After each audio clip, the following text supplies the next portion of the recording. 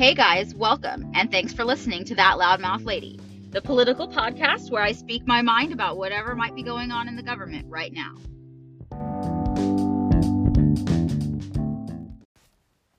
Hi guys, thanks for listening and welcome back to another episode of That Loudmouth Lady. I am so excited for today's episode. I have just a couple of topics I want to go over. And then the other day I got the chance to sit down with my friend Courtney, who's running for supervisor in Riverside County. And we got to, just chat a little bit about what she's about and what she plans to do when she's in office. And so I can't wait for you to hear that interview. But anyway, before I play that for you, just a couple things to catch you up. Number one, we have Duncan Hunter. The last episode was all about him, I know. And so things have changed a little. He has decided to plead guilty. Unfortunately, he is only pleading guilty to a single count of conspiracy to convert campaign funds to personal use. When there was like 70 some odd actual indictments against him. But this one single count does carry a possible prison term. So we do have that to look forward to, possibly. And at the very least, he is going to have to resign. So he will not be able to stay on in his current position.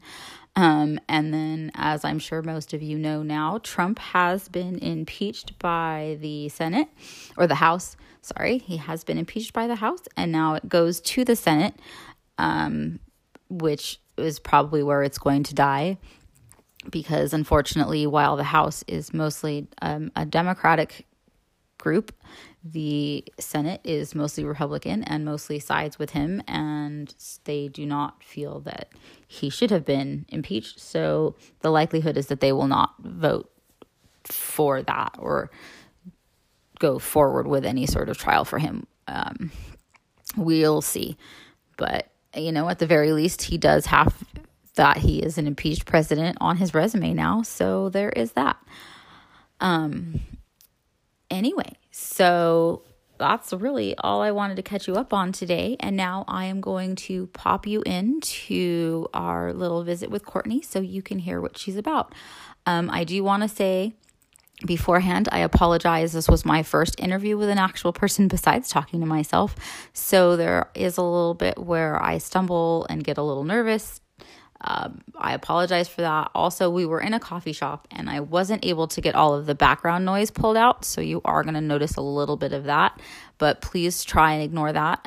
Just listen to what Courtney has to say. I think she's a great gal and I think that she's going to do some great things in our community. And I can't wait for you to hear what it is that she's about. So give her a listen. Thanks, guys.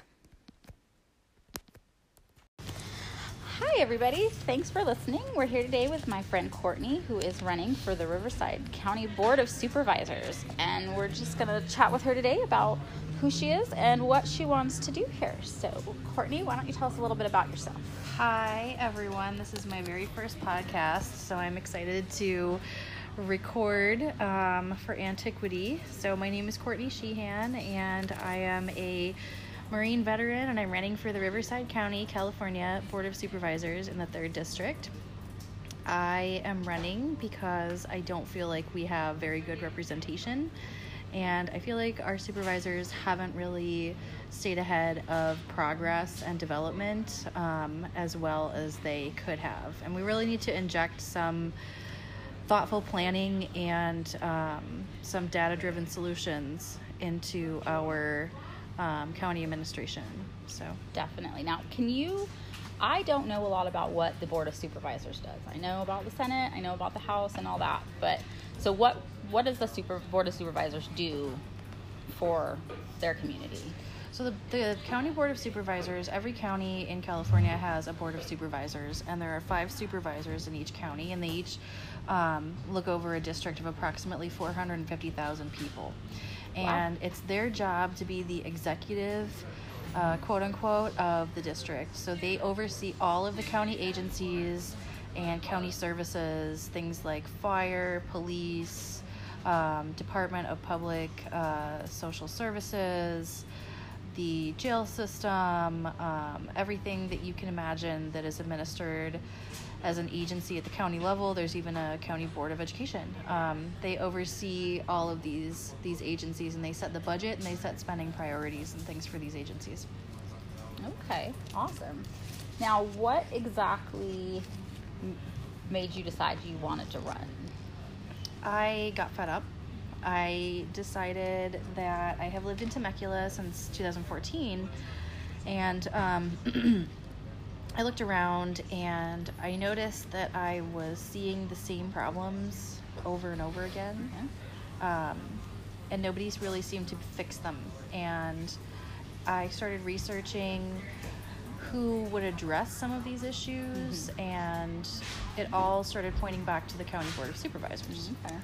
So at that point, I said, somebody has got to get in there and actually do something that's going to better the lives of the citizens of our district versus entrenching themselves further and further into bureaucracy and committees, very important sounding committees, but really not doing anything at all for those of us who are living here. Mm-hmm. Gotcha. Now, what would you say are the three things you probably want to try and really focus on when you are elected? So number one, yes, thank you. When I'm elected, when I become a supervisor here for Riverside County, my number one focus is going to be on stimulating the local economy and small business and job growth in general, because we have a lot of folks that are commuting, that are on the roads in different industries, and they don't have job opportunities here in the Inland Empire. And I have a very detailed plan. I would like to provide those people with more opportunities here, keep them off the roads, and keep our dollars here in the county. No, that's very true. It's a big problem out here, so that's amazing. Yeah. So that's going to be my number one focus right off the bat. And secondarily, it's the transportation issue. We have some of the worst air quality in both California and in America. And that's almost entirely due to the fact that we have so many cars on the roads. Mm-hmm. The 91 and the 15 corridor down by us in Temecula and Murrieta are notorious. And the Sierra Club, I think, has actually called them the diesel death corridors.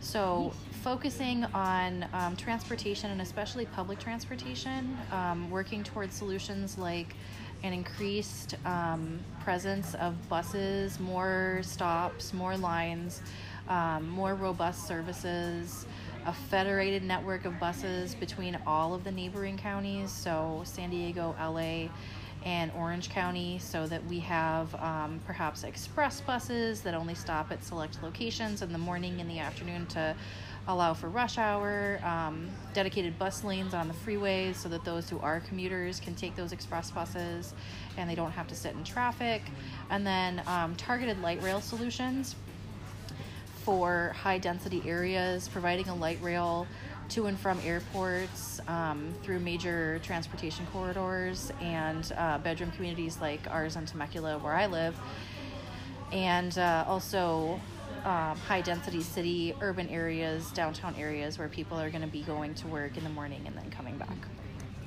Awesome. And then I think my third the third priority I have is split between three different priorities, which is addressing the homelessness issue here in the county, which continues to grow, housing affordability, and then addressing crime here in the county. Very nice. Very nice. And I know you're also you're a very strong proponent of gun control, I've seen, which is interesting being a veteran. I know that, especially because you have your progressive veterans group, and that seems to be an anomaly in this area, to have more liberal or progressive-minded veterans or military members in this location. Yes. We tend to be a lot more conservative of this area. Yes. So I like that you're bringing them out of the woodwork and we're starting to see more of that here. I think that needs to be more. And I know you spoke with the Moms Demand Action group recently. Mm-hmm. Yeah. Now, how did that go? So Moms Demand Action and I'm the founder and president of Progressive Veterans of Riverside County, which is a 501c4 social welfare organization. And it basically provides a place for those of us who are not conservative veterans to find a community and advocate for the interests of the veterans community as a whole. And you're right, voter registration in my district Republicans outnumber Democrats by about 20,000. So the area does tend to be conservative. That doesn't mean that we need to cut off the ability to meet and peaceably assemble for those who are not conservative. And when it comes to Moms Demand Action, I am a mom. I have a child in the school district. I'm worried about her safety. I've seen the effects of active shooter threats in the Temecula Valley school district. After there were 2 active shooter threats in the span of, I think, 1 or 2 days. Yeah, we had like 3 within a week or something. We had 2 or 3 in a week. That Friday, class attendance was down by about a third. So those are kids who are not getting their education that day because of the issue of other kids or whoever possibly bringing guns to school. So I spent almost 9 years in the Marine Corps, and I learned how to manage and carry a weapon with discipline, and I understood how to respect the weapon. And I am a proponent of hands-on tactical training for all gun purchases. That's my big focus, is providing everyone the training that I was given in the military if they want to purchase a weapon. And that's where my heart lies. Very good. I definitely agree with that. I think that's very important. And I think that we need more speaking out here. I think that's part of it, is that we have such a conservative area that less people feel comfortable talking out and speaking out about things like that. And so I love that you're going out there and you've done it there, and we spoke at the VFW the other night. I did. Now, I only listened to part of that. So what exactly were you speaking on when you were speaking with them? So when I spoke to the VFW, it was to introduce my candidacy and showcase just me as a candidate, as an option. They were fellow veterans, and they were gracious, and it was wonderful to be there. And it was just sort of a general, here I am, here are my priorities. They had some really good questions, and I went back and thought about it later, and I thought, man, I should have taken the time to expand on that, and I should have explained that more, or I should have explained that better, because that question was really good, and I think it deserved a little bit more discussion than it got. So it was a stimulating experience, and I appreciate them having me. Yeah, I don't think that. I mean, like I said I didn't know what the Board of Supervisors really does. I don't think that anybody really sits down and talks with anyone that's been in that position like that. I don't think that, It's true. Like, I couldn't tell you who our Board of Supervisors is right now. I have no idea who any of them are. That is such a common sentiment that gets echoed. Almost everyone that I talk to says, oh, I didn't know what the Board of Supervisors does. I didn't know who they are. And I have to say, well, they touch every single part of your daily life here in the county. Every single part. And they have one of the most important jobs here in the county. And I call them some of the most well-paid ghosts you're ever going to meet. Because you don't meet them. Yeah. So, well, now we are. That's my goal, to borrow a phrase that I heard someone use today in a meeting. My goal is to be much more visible and accessible than the current supervisors. I love it. Thank you. Thank you. So I think definitely if you're interested in what Courtney's got going on, check out her Progressive Veterans it's for Riverside County, right? Is that the name of the group? It's Progressive Veterans for Riverside County. You can also check out my website, which is courtneyforriverside.nationbuilder.com. And I'm on Facebook, Courtney for Riverside County, and then Instagram is Courtney for Riverside, and Twitter, which is Courtney, 4, Rivco. So definitely give her a check out. You can see what she's about, and just, keep an eye on her and what she's got going on, and make sure you vote for her. Thank you. Thank you so much for coming, Courtney. I had a blast talking to you. Thanks for having me. So what do you guys think of Courtney?